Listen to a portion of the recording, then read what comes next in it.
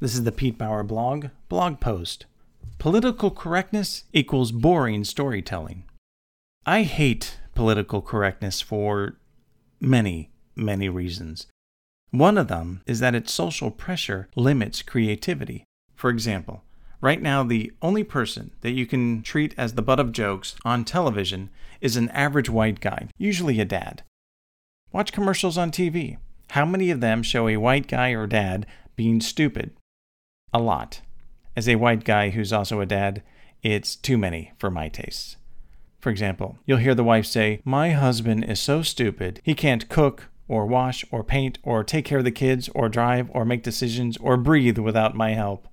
It makes me sad that in today's world, everyone has turned into emotional wimps with tissue-thick skins. If you insult a woman, you're insensitive and a misogynist. If you insult a minority, you're a racist. If you insult a homosexual, you're a homophobe.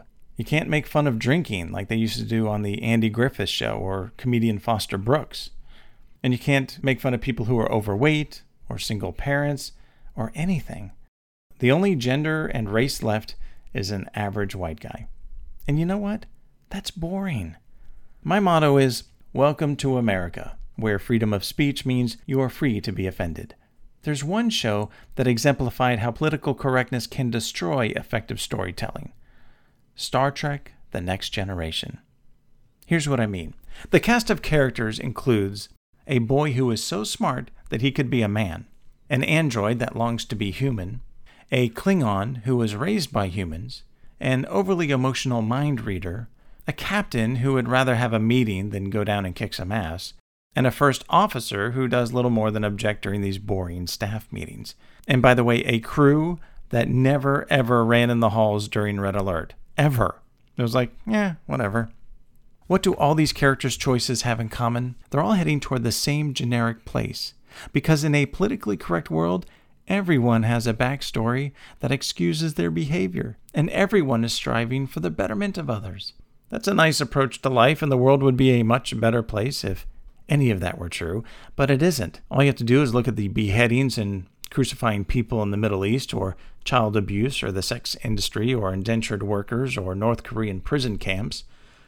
All that being said, political correctness is a horrendous storytelling choice. As a matter of fact, choose the opposite. For example, you know what would have made an awesome Star Trek: The Next Generation?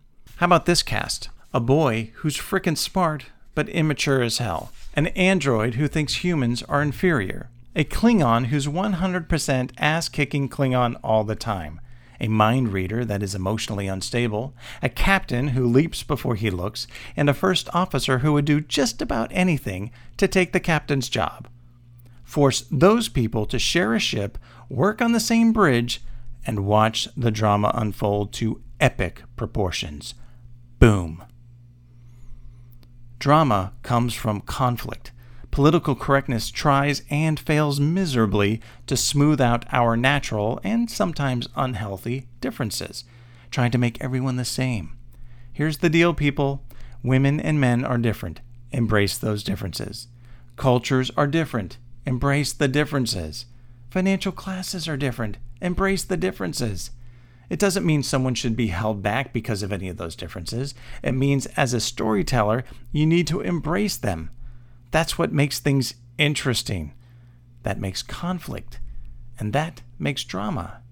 And all of that makes fun storytelling. That's it for this time. I'll see you guys next time.